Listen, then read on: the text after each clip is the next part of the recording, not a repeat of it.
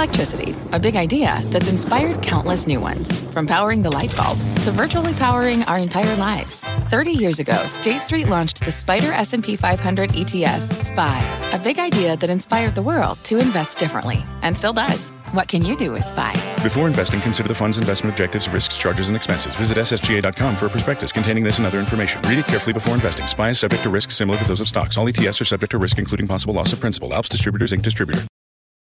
Welcome to Power Lunch alongside Kelly Evans. I am John Ford. Coming up, AMD pushing its chips to the middle of the table in the AI race, holding a big event this afternoon on how it's going to compete with Nvidia. We will get a live report from that event. Plus, Norway and Denmark joining Sweden's fight with Tesla. Elon Musk has called the Swedish labor strike insane, but it could have far-reaching consequences for the company.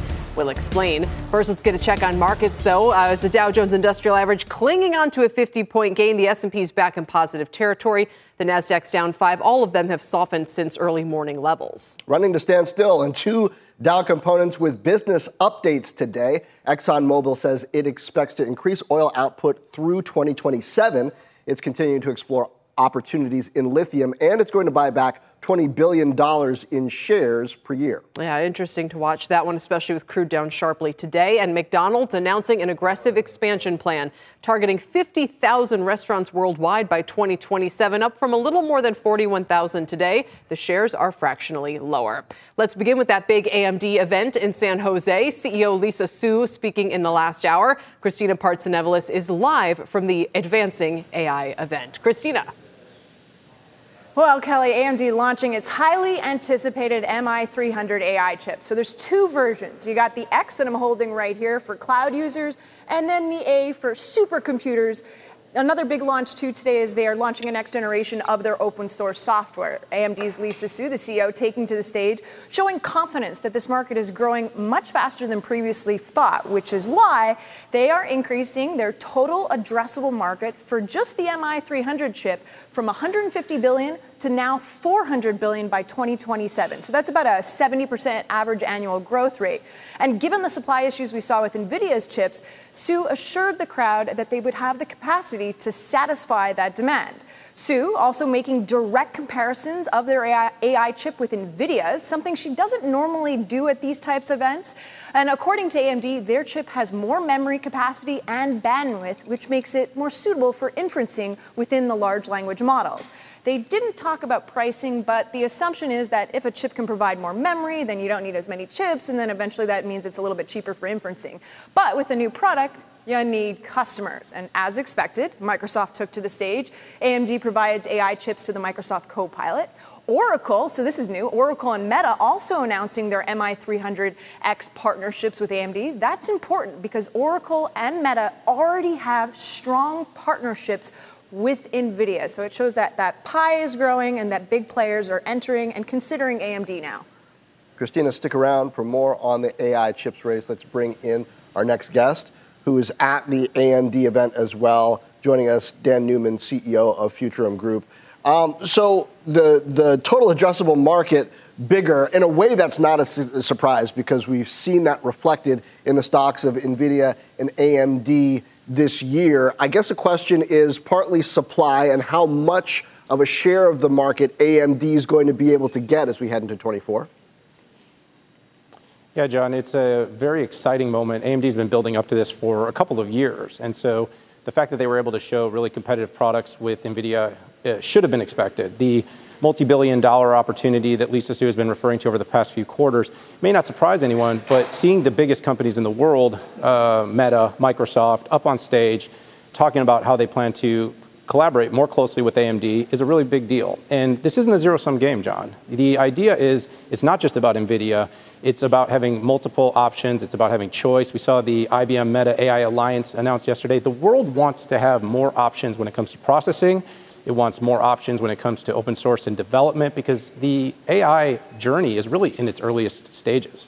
Yeah, I wonder if investors should think about the breakdown in AI chips the way we've looked at graphics chips in consumer PCs in the past, right? Because we saw AWS and Microsoft both say they've got their own AI accelerators. Are those kind of like integrated graphics back in the day? So, yeah, they can do the job to do some basics, but they're not going to run the latest and greatest games. These accelerator chips from Nvidia, from AMD that are coming out are really the big horsepower in the accelerators race?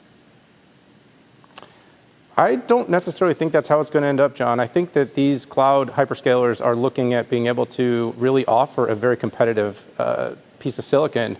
You look last week at AWS, the new Trainium 2 chip, you talked about trillion parameter models that could be trained on it. There's some really good economics. And we heard Lisa talk about economics. I mean, this is going to be a big part of the conversation is how efficient can we train these models. But you also look at Microsoft is coming to market. You know, they are in their infancy. And of course, Google today with its Gemini announcement, TPU 5, the new version of it that's going to train its newest multimodal model. So I actually think that we are seeing a new era for the semiconductor space. And there will be a lot of collaboration between the big chip makers, Intel and AMD and Nvidia and all these hyperscalers and OEMs. Having said that, though, they're vertically integrating. And we've seen it be successful at Apple in their business, and we're going to see it be successful at AWS and Microsoft as well. Christina, I just want to go back to kind of what's been going on regulatory-wise, where Gina Raimondo reportedly has been very tough, maybe without quite naming them on Nvidia or companies who are kind of really getting around any restrictions the U.S. is trying to impose on these, sending these chips to China. How do we expect Nvidia, AMD to continue to, is it an opportunity for AMD to maybe be friendlier? Do they both need to just be super clever here to keep as big a market share as possible? Just how much is that a factor as we look at some of their forward sales projections? It's more of a factor for NVIDIA, given that they get roughly 20 to 25% of their data center revenue from China. That's why NVIDIA was very quick to create a workaround chip for China, and that's where that threat came from Gina Raimondo. However, having said that, NVIDIA knows that they're not going to get that chip blocked just right away. The government has to follow a protocol. Jensen Huang took to the stage in Singapore early this morning, saying that they are working closely with the U.S. government. So going forward, I can only assume there's going to be more restrictions for a lot of these chips. So companies need to be cautious and maybe start pivoting their attention elsewhere. So AMD, we're not expecting any comments specifically about China on stage. That's just because their market is smaller than NVIDIA's. However, NVIDIA did say that there would be a significant impact in their Q4 revenue. So that's something to keep of note for NVIDIA. But Daniel brought up a really interesting point, too, just about the market share. I think the big conversation here today is the fact that the market is still really big. NVIDIA has a stronghold right now. AMD is slowly coming in. There's still room for both players. So for investors, they're looking like, which stock should I buy? There's still an opportunity, especially because AMD would play more in the inferencing world of the large language model. But in the future, that's where I get a little concerned when you have all of this competition from the hyperscalers coming in. Oh, yeah, the hyperscalers are going to play a really significant role. They're going to be playing the part of building the software stacks top to bottom. But you can see, I mean, Microsoft is here today. Oracle was here today as a hyperscaler talking about how they're going to be deploying the MI300. They're also working on their own stuff. They are working on their own stuff, but exactly for the reason you and I talked about. It's because the market is so big. They're going to address everything from power consumption requirements to cost requirements. People need different silicon for different workloads, and that's a smart company is going to address all those different needs. All right. We thank you both very much. Daniel Newman, Christina Partsinevelos on a big afternoon, wouldn't you say, John, for AMD? Yes, indeed. And it's going to continue to get bigger. Christina's coming back with AMD CEO Lisa Su on Overtime. Very good. Around 4:30 p.m. Eastern. In Washington today, some of the biggest CEOs in banking are testifying in front of the Senate, trying to push back on new rules they say would harm the economy. Leslie Picker has the latest from Washington. Leslie?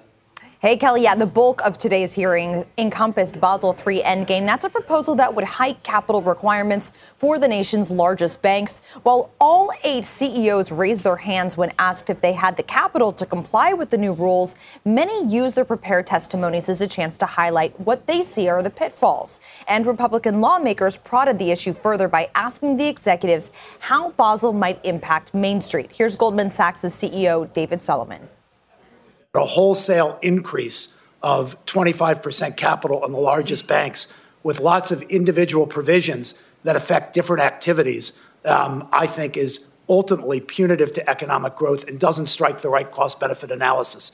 We, of course, need to make the system secure. The system is in good shape. We've seen that under stress. That doesn't mean there aren't things that can be done at the margin. But this is a wholesale change that leads to problems. Also making headlines from the hearings, JP Morgan CEO Jamie Dimon admonishing crypto once again in this exchange with Senator Elizabeth Warren. Mr. Dimon, you've been CEO of JP Morgan for almost 2 decades. Can you explain why crypto is such an attractive financial tool for terrorists, drug traffickers, and rogue nations? I've always been deeply opposed to crypto, Bitcoin, et cetera.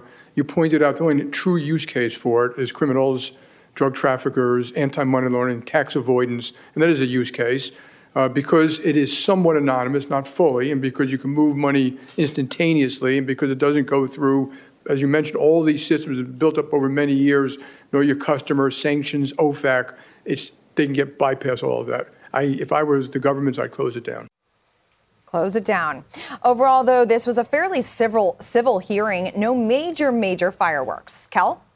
Remind me, Leslie, JP Morgan, I mean, would we say they're in the crypto business at this point? I know that we're at a moment where we're going to see many more Bitcoin ETFs and such, but his comments are quite straight. We always know how he feels strongly about it. I just wasn't sure if it's kind of a no-go zone for the whole firm or not. No, I mean, tangentially, he's said in the past that he supports blockchain in particular, but he's also called Bitcoin a pet rock or has no value other than essentially being a pet rock. So today's comments saying if he were the government, he would shut it down, kind of echo previous, less favorable, shall we say, sentiment that Jamie Dimon in particular has had with crypto. So no, not a major at any kind of business for them whatsoever. Yeah, no, he's been pretty clear. I think Warren asked the wrong person maybe about what he thinks about crypto. There's his answer. Ban it. Leslie, thank you very much. Our Leslie Picker. Speaking of crypto, the price of Bitcoin above $40,000, almost hit 45 today.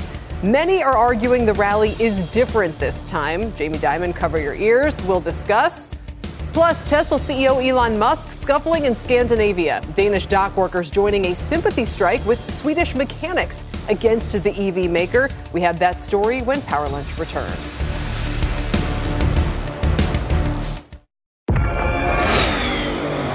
Did you hear that?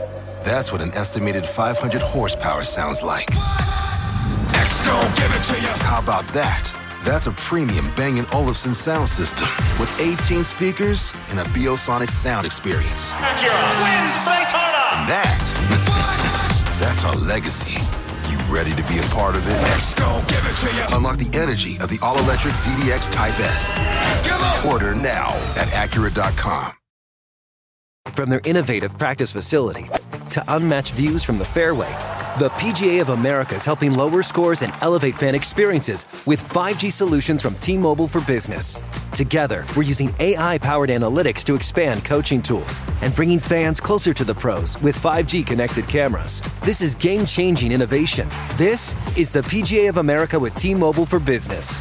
Take your business further at T-Mobile.com/now.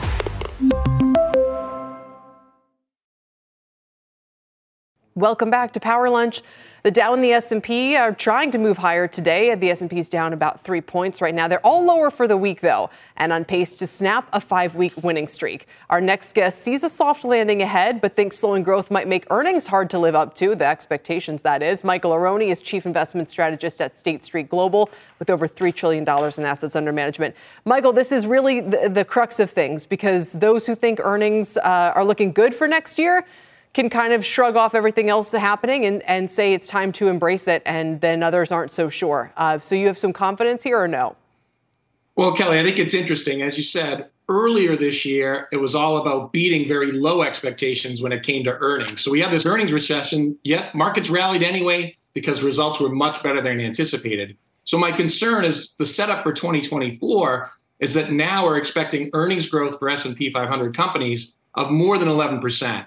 So I do think that the risk of disappointment has grown. Even though earnings are likely to be pretty good, I'm not sure they're going to live up to those higher expectations. And how the market reacts to that does concern me. Michael, is 24 finally going to be the year for bonds?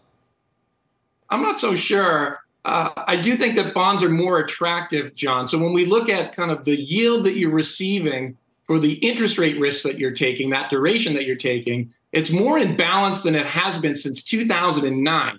So it is a much more attractive picture for bonds, but we still see most investors barbell. So very conservative on the short end of the curve with treasury bills and short maturities, while balancing that a little bit with things like investment grade corporate bonds, for example, where I'm taking on a little bit more credit risk, a little bit more interest rate risk, but I'm not taking on too much. And yet those yields are commensurate or similar to what's on the short side of the fixed income portfolio.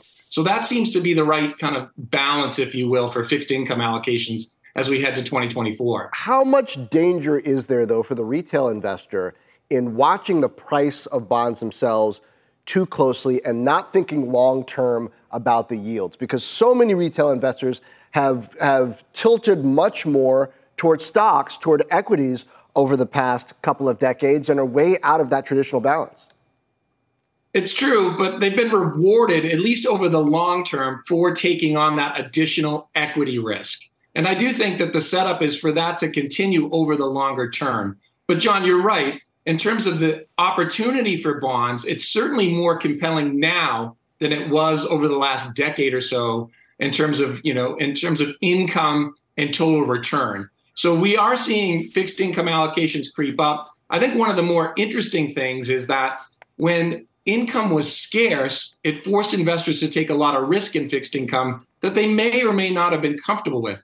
Now, with income more plentiful, the allocations to fixed income continue to remain challenging. Most folks have gotten that interest rate call wrong this year as rates continue to back up. That's why we think stable income is kind of the way to go, and that balance, that barbell between kind of conservative fixed income on the short end and, to your point, adding some maturities, adding some fixed income in terms of the intermediate part of the curve, we think makes some sense. Still amazing to look at 411 there on the 10-year and how far it's fallen in such a very quick period of time. So you're interested in hedging against a lot of these risks with gold. So the outperformance of gold lately, is that partly what's driving your interest, or does that kind of make logical sense to you and you think it keeps going? I think what's been fascinating about gold this year, Kelly, is that interest rates have climbed. Certainly they're off of their highs since the end of October, but interest rates are up kind of this year. The dollar has strengthened somewhat unexpectedly this year, up until recently. These are two traditional headwinds for gold, yet the spot price of gold is up in the teens. So it's overcome those headwinds. And now all of a sudden, yields are falling, as you point out, on 10-year Treasury yields. The dollar is likely to weaken, particularly as the Fed ends its tightening cycle. That's starting to happen. And now you all of a sudden have a much more attractive backdrop for gold at a time when the outcomes across a wide range of things are wider than normal. Geopolitical risks, the economy, the Fed, inflation, earnings like we talked about up front. So we think hedging a lot of these risks with a small gold allocation makes sense. In 2022, the spot price of gold was flat while stocks and bonds were down. This year, gold's remained competitive with stocks, even though they're up considerably. We think the backdrop remains attractive in 2024. All right. Michael Aroney, thank you. Now, coming up, it's been a mixed bag for the IPO market. Birkenstock tripping at its debut. Instacart initially rolling in its first day, then losing those gains soon after. ARM out wrestling expectations. So what's the formula for a successful IPO look in the year ahead? We are going to discuss next in Tech Check.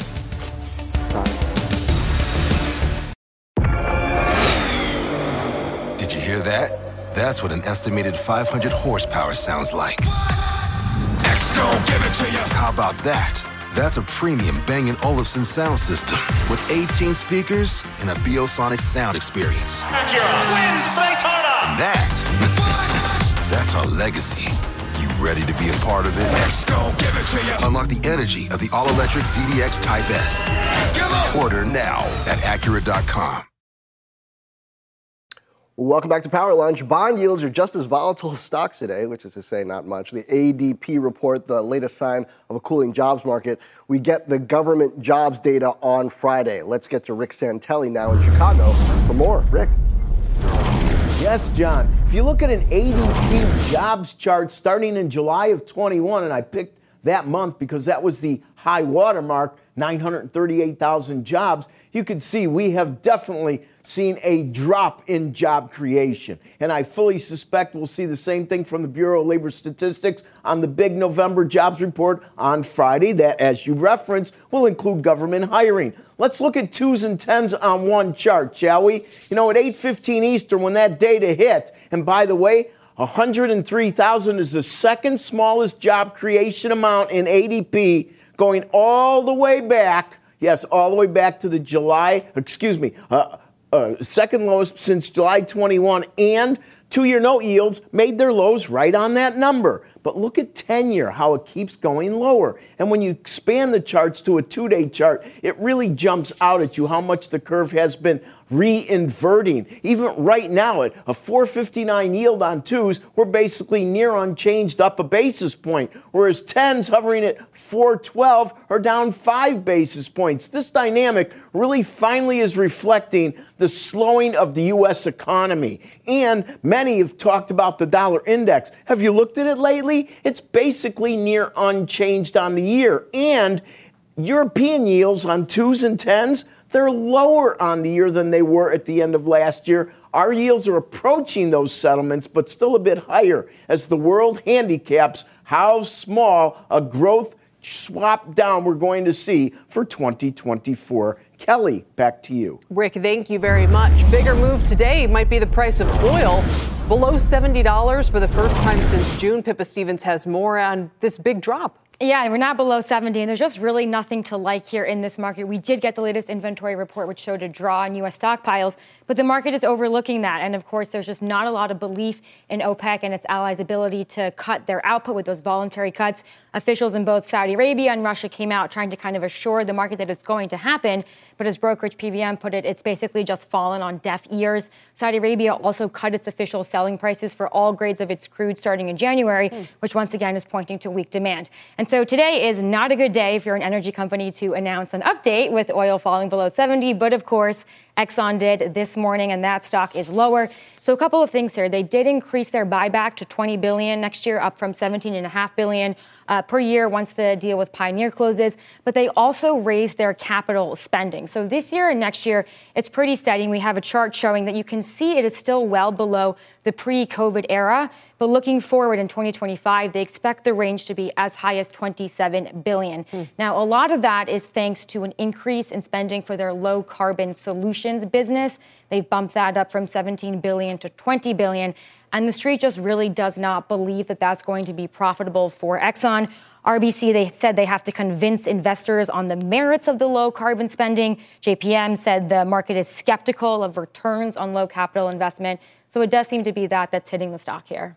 Wow. And I mean, you could say, if anything, that Exxon's outperforming crude. You know, it could be, and maybe that's what all of those moves they're taking underline. That's the other thing, that, you know, energy was the top sector for the last 2 years, and no sector has ever been the best sector for 3 straight years. And so if you did very well in the stock, you are probably going to be taking some profits there. They're still paying a very healthy dividend. They're buying back stock. And also their expectations for both the Pioneer and the Denbury peg Brent at $60. So they still have some wiggle room before they have to meaningfully revise any estimates. Great point. Pippa, right. thanks. Pippa, thanks. Tomorrow, we're going to hear from ExxonMobil CEO Darren Woods. That's 9 a.m. Eastern on Squawk on the Street. Now let's get to Bertha Coombs for a CNBC News update. Bertha. Hi, John. Senate Republicans blocked efforts by their Democratic counterparts to pass an assault weapons ban. The motion put forward by Senate Majority Leader Chuck Schumer would have reauthorized the previous ban that first passed in 1994 and expired a decade later. The action came as the United States broke the record this past weekend for the most mass shootings in a single year, according to a tracker run by the Associated Press, USA Today, and Northeastern University. Israel's military confirmed its forces are in the heart of Khan Yunis for the first time. The area is thought to house Hamas leaders, but is also crowded with civilians. Many of them fled there at Israel's urging to avoid bombardment and battles in the north. A life-size chocolate Willy Wonka made a debut today in London's Trafalgar Square. It's in the likeness of actor Timothée Chalamet, who is reprising the role of the candy factory boss in the upcoming Wonka film. It opens in the U.S. on December 15th. The statue's sculptor says it took her and her team more than 5 weeks to complete. Sweet. John, back to you. A lot of people would like to have a bite, Bertha. Thank you. Ahead on Power Lunch, the price of Bitcoin up 25% in just a month, more than doubled, up 158% in a year. Does this rally have staying power? We will discuss next. Swedish mechanics on strike, getting an assist from their neighbors in a labor battle with Tesla. Elon Musk has been staunchly anti-union, but this latest fight could have big implications. Phil LeBeau, why could this situation blow up? Well, it could blow up, John, because right now you've got just this one group of mechanics in Sweden who are asking Tesla to recognize their right to organize as a union. They're not even getting to the part where demands are part of what they're asking from Tesla. Tesla's not even acknowledging that at this point. And now you have other labor unions in sympathy with their counterparts in Sweden who are saying, you know what? Maybe we won't deliver Tesla models to Sweden that are scheduled for transportation there. That's the development today, that there are Norway transport workers who are saying later this month they may stop transporting Tesla models to Sweden. Now, look, in the whole grand scheme of things, those are two very small markets. They're important markets in Europe, but they're still very small in terms of volume. But this could blow up into a bigger issue, John, because Tesla has the only non-union final assembly plant. It's in Germany, and there's no sense that it's going to organize soon. But if this continues to mushroom and it gets more and more support from other labor unions, you know how this could go. How does it not go there in Scandinavia? Well, look, one way is that Tesla could say to the mechanics in Sweden, okay, we recognize your right to organize. Now, Elon Musk has been clear. He does not believe that labor unions are in the best interest of the company, nor in the best interest of some of the workers. He points out that Tesla has given their workers better pay through stock options, et cetera, and that there's no reason to be a part of a union. So let's say they do recognize the mechanics in Sweden. This could all blow over, and that could be the end of it. The flip side of this is that if they don't recognize that the right of that union to organize, what you see in Norway could happen in other countries, and then it starts to spread from there. How big of a blow would it be if parts or all of its German workforce unionized? It depends. You know, ultimately, they would be, look, they're not going to be uncompetitive, but Elon Musk believes that a unionized workforce is not as competitive and not as helpful to the bottom line as what they currently have in Germany. So if they organize and then they have to negotiate a contract and the costs go up from there, well, then Tesla could argue, look, we are not as competitive within a market that, by the way, guys, is becoming brutally competitive in terms of electric vehicles as the Chinese EVs are starting to flood into that market. And that's really changing the dynamic in terms of electric vehicles. This might be a ridiculous question, but sometimes I wonder, why would Musk run such a high risk in the first place of putting the Gigafactory in Germany, which has historically had, stronger labor unions, or at least Europe more broadly? Well, Europe overall. They're the only look, anywhere in Europe, he was going to run into this issue eventually because all auto plants are unionized in Europe. So it's not that he could have avoided this by putting the plant in a different country other than Germany. And look, Germany is the largest auto market in Europe. EVs are growing very quickly there. Yeah, the Gigafactory outside of Berlin has been very successful for Tesla. It was a smart move for Elon Musk and Tesla to put a plant there. Eventually, everybody knew that this is one of those situations that might ultimately develop. Yeah, and here we are, perhaps at the beginning of it, and perhaps not. Depends on how the Scandinavian things go, sure. I suppose. Phil, for now, thank you very much. Our Phil LeBeau reporting. You bet. Meantime, another 52-week high for Bitcoin today, hitting almost 45,000. As with previous rallies, it seems that everyone wants a piece. Bob Bassani joins us with a look at how people are trying to get in on the action. But first, let's begin with Kate Rooney for more on what's driving this rally. Kate?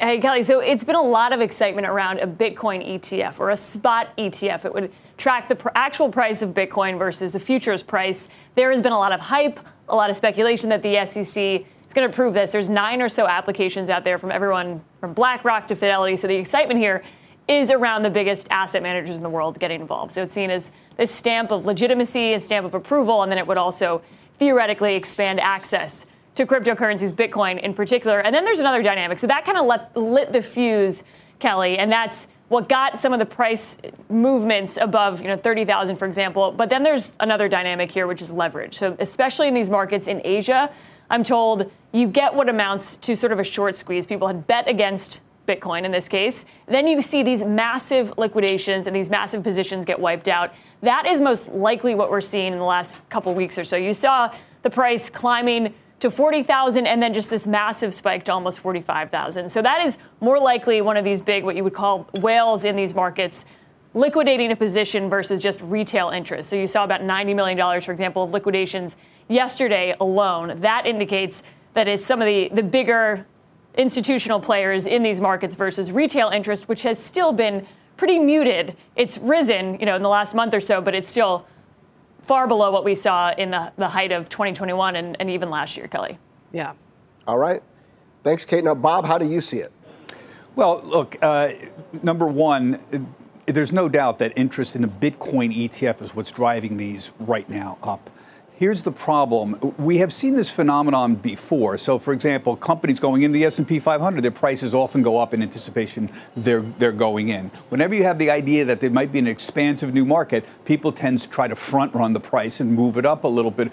We saw this with ETFs. Cybersecurity ETFs were hot 4 or 5 years ago. They drove up the price of cybersecurity stocks and subsequently underperformed. So I'm wondering whether or not they're sort of now, this is the demand phase of this, and we'll see what happens once the Bitcoin ETF, and I agree with Kate, it's probably inevitable we'll get a Bitcoin ETF. What's happening here that's interesting is if you look at Grayscale, they have funds out there that are essentially closed-end funds that are trading at premiums and discounts to various crypto assets that's been trading at a discount to Bitcoin recently. But what's interesting here is that there's only a very limited amount of Bitcoin in these funds here, in the Bitcoin fund itself, 640,000. They don't change that number. And so people who are piling into that, the price has to change, but it trades at a discount or a premium to Bitcoin. And this is the problem with some of these funds that are out there right now, and why you want to have a Bitcoin ETF, because if you have one, then you can adjust how much Bitcoin you actually have in the fund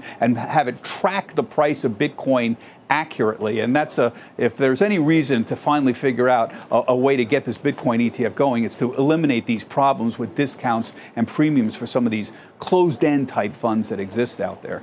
Real quickly, Kate, we also see shares of Robinhood popping. So this seems to be again, back to the future. It's 2021 all over again. Anytime Bitcoin's up, Robinhood's up too.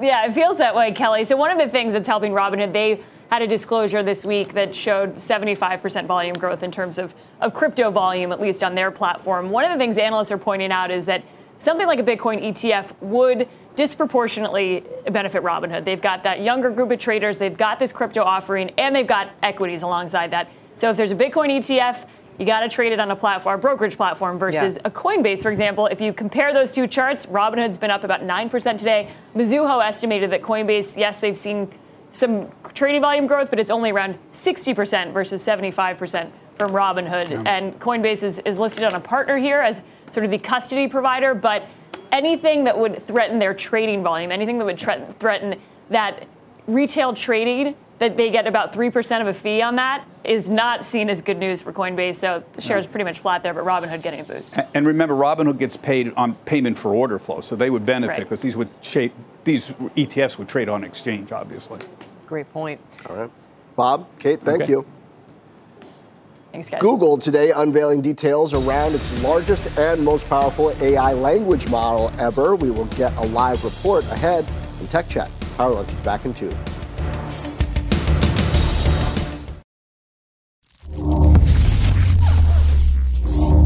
Welcome back. Google unveiling long-awaited new details about its large language model Gemini, not to be confused with the crypto Gemini, ramping up the race against rivals like Microsoft and OpenAI. Deirdre Bosa has the story for today's Tech Check. Dee? Hey, John, so rather than tell you how Gemini works, I thought it would be better to just show our audience. Have a look. See pink and green yarn. How about a dragon fruit? Or how about a green cake with a pink heart? Okay, how about these colors? And maybe show me some animals. Okay, now I see blue and pink yarn. How about a pig with blue ears? Or an octopus? You get the idea. This is Google's next iteration of generative AI. Gemini is multimodal, which means that it recognizes not just text, but images and sounds and video as well. And that's what helped build this model as well. Now, it's also a version that OpenAI has already been offering for months, though Google says theirs is more powerful than any other AI system currently on the market. 6 months ago, Google's announcement, guys, might have moved the stock. Today, it hasn't done much. Even at Barclays TMT Summit down the street here in San Francisco, attendees were more focused on AI applications than the latest advancements. I asked Barclays Global Head of Tech Investment Bank, Kristen Roth de Clark, if Gemini was generating buzz. Here's what she said. So far, I think the biggest topic at our conference so far this morning has been on what are the applications of AI and what's the real investable, impact. It's the two biggest things that we're hearing are where does AI really drive efficiencies and where does AI drive an acceleration in innovation? And that's true across not just technology companies, but how it's impacting everything from in every vertical, healthcare, education, you name it. And that really stands in contrast to earlier this year. I was at Google I/O when they announced Search Labs, which wasn't even launched yet, but just the idea that search could encapsulate so much more, that sent Google shares up some 4%. And guys, I heard your conversation with Christina at the start of the show, at the top of the hour, around AMD's announcements and its massive step up in TAM, total addressable market. Again, the AI halo effect, that might have given the stock a bump earlier in the year, but it could also be telling us now that in 2024, next year, investors are going to be looking for more in their AI announcements, and it's going to take more to move the stocks of these companies. Yeah, there's a lot built in. I mean, Alphabet, Google stock, up almost 50% since the start of the year. It was, around 90, and now it's 130. I wonder how much Google is talking about the ecosystem around these models. So much of what AMD and, well, especially Nvidia has been saying lately is these partnerships, right, that are building buzz and economic activity around their technology. Right, and you'll notice that every sort of AI announcement from the hyperscalers this year has included Jensen Huang, right, of Nvidia. They've had him sort of on hand, and that's no different from Google earlier this year. This time, certainly a nod to the ecosystem. They talked a lot about their TPU chips, which Google is developing as sort of this alternative to the Nvidia ones. So in terms of that ecosystem, they're all trying to do something similar, and that is work with the different layers of generative AI. So today wasn't any different. All right, Deirdre, thank you very much. We appreciate it. Deirdre Bosa. Still ahead, home sweet home. Shares of Toll Brothers climbing on an earnings beat for Q4 as mortgage rates pull back from 20-year highs. We'll trade it and other earnings movers in 3 Stock Lunch when we return.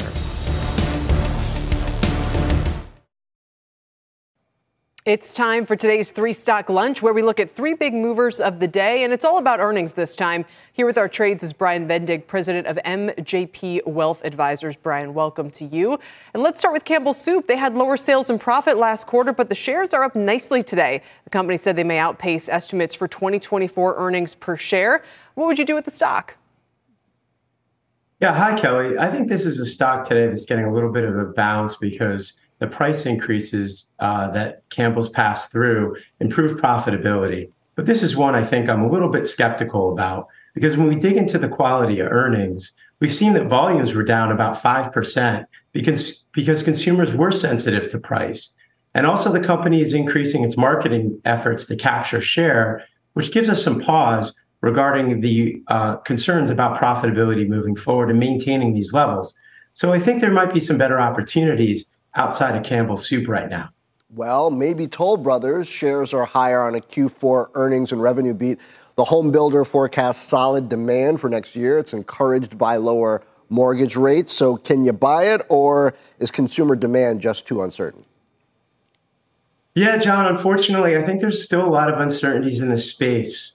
So we're a little bearish on this one as well, at least in the short term. So when you think about the push-pull between demand and supply, we know Toll Brothers brings luxury homes to market at a pretty reasonable price point. But we know construction costs are higher, but we also know consumers' household savings have dwindled, and at the same point in time are very fickle on mortgage rates. So we know rates tick down today, which is boosting the stock and some of these expectations, but we still think there's a lot of uncertainty regarding rates next year and consumer spending. So I think there's better opportunities, John, outside of the home builder sector.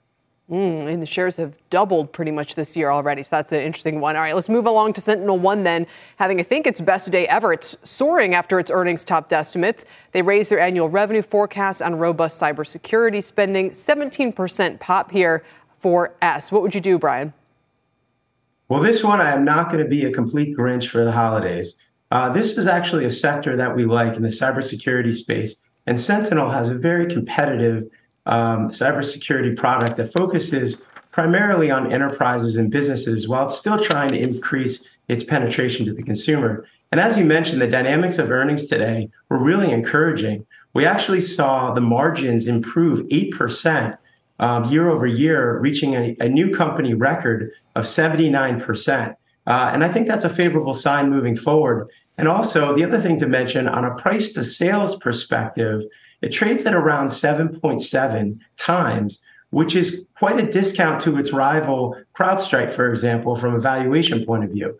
So when you think about the headwinds, the tailwinds that are there for the space, cybersecurity, generative AI, these are products that this company is bringing to market and talking about how it's going to improve the efficiency and effectiveness in analyzing threats and improving its profitability moving forward. So for us, the cybersecurity sector is definitely an allocation that we consider for someone's growth portfolio. So give us a couple of the filters that you're using to evaluate tech stocks. Beginning of the year, there were a lot of people saying, stay away from tech entirely. That was wrong.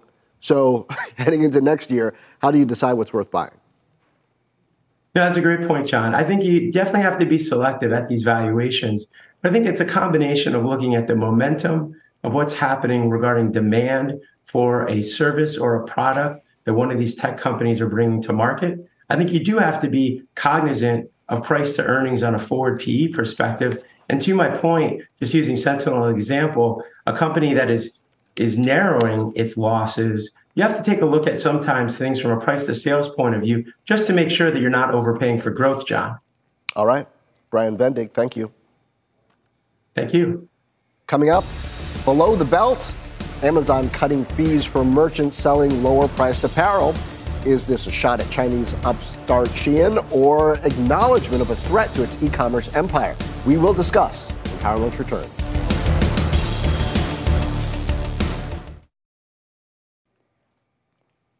We've got less than 3 minutes left in the show. Several more stories you need to know. Let's get right to it.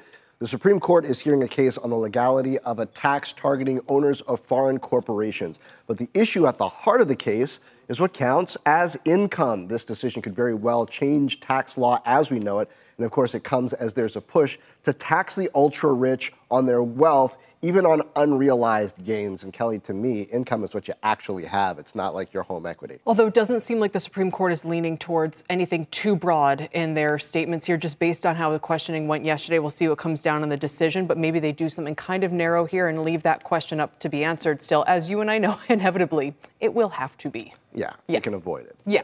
Apple's iMessage, meanwhile, has reportedly dodged a major regulatory setback in the European Union. According to Bloomberg, EU lawmakers have found the service does not fall under its new Digital Markets Act, which would require iMessage to be compatible with rival services like WhatsApp or Facebook.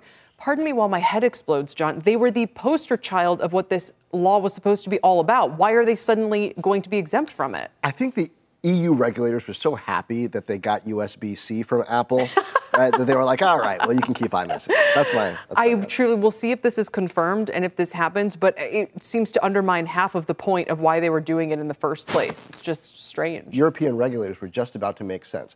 Amazon is cutting fees for online merchants selling clothing priced below $20, maybe a direct challenge to Chinese fast fashion company Shein, which just filed the IPO here in the States. I mean, this just affects how much money the sellers get to keep in this transaction. They're going to have to do something. They're obviously losing share. And I think the real question is whether regulators ever step in and try to change the way that Shein's been dodging some of these import duties and things that have enabled it to sell cheaply. That's probably the space to watch. It makes sense Amazon's trying to keep up. And do not miss Amazon CEO Andy Jassy on a special Mad Money in Seattle tonight.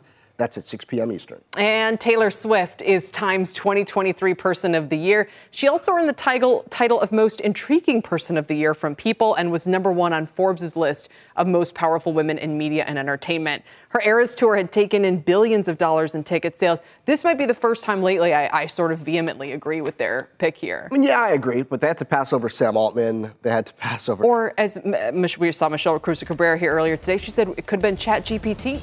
That would have been a clever pick. It would have been clever, but there's also a war going on in the Middle East. So they have many things, if they wanted to be high-minded, to go for, but Taylor Swift, certainly very powerful. It is her world, and we're just living in it. Beyonce's too. Yeah, that's right. Thanks for watching Power Lunch, everybody. Closing bell starts now. Did you hear that? That's what an estimated 500 horsepower sounds like. Next, gon' give it to you. How about that? That's a premium Bang & Olufsen sound system with 18 speakers and a Biosonic sound experience. Acura wins Daytona. And that's our legacy. You ready to be a part of it? Next, gon' give it to you. Unlock the energy of the all-electric ZDX Type S. Order now at Acura.com.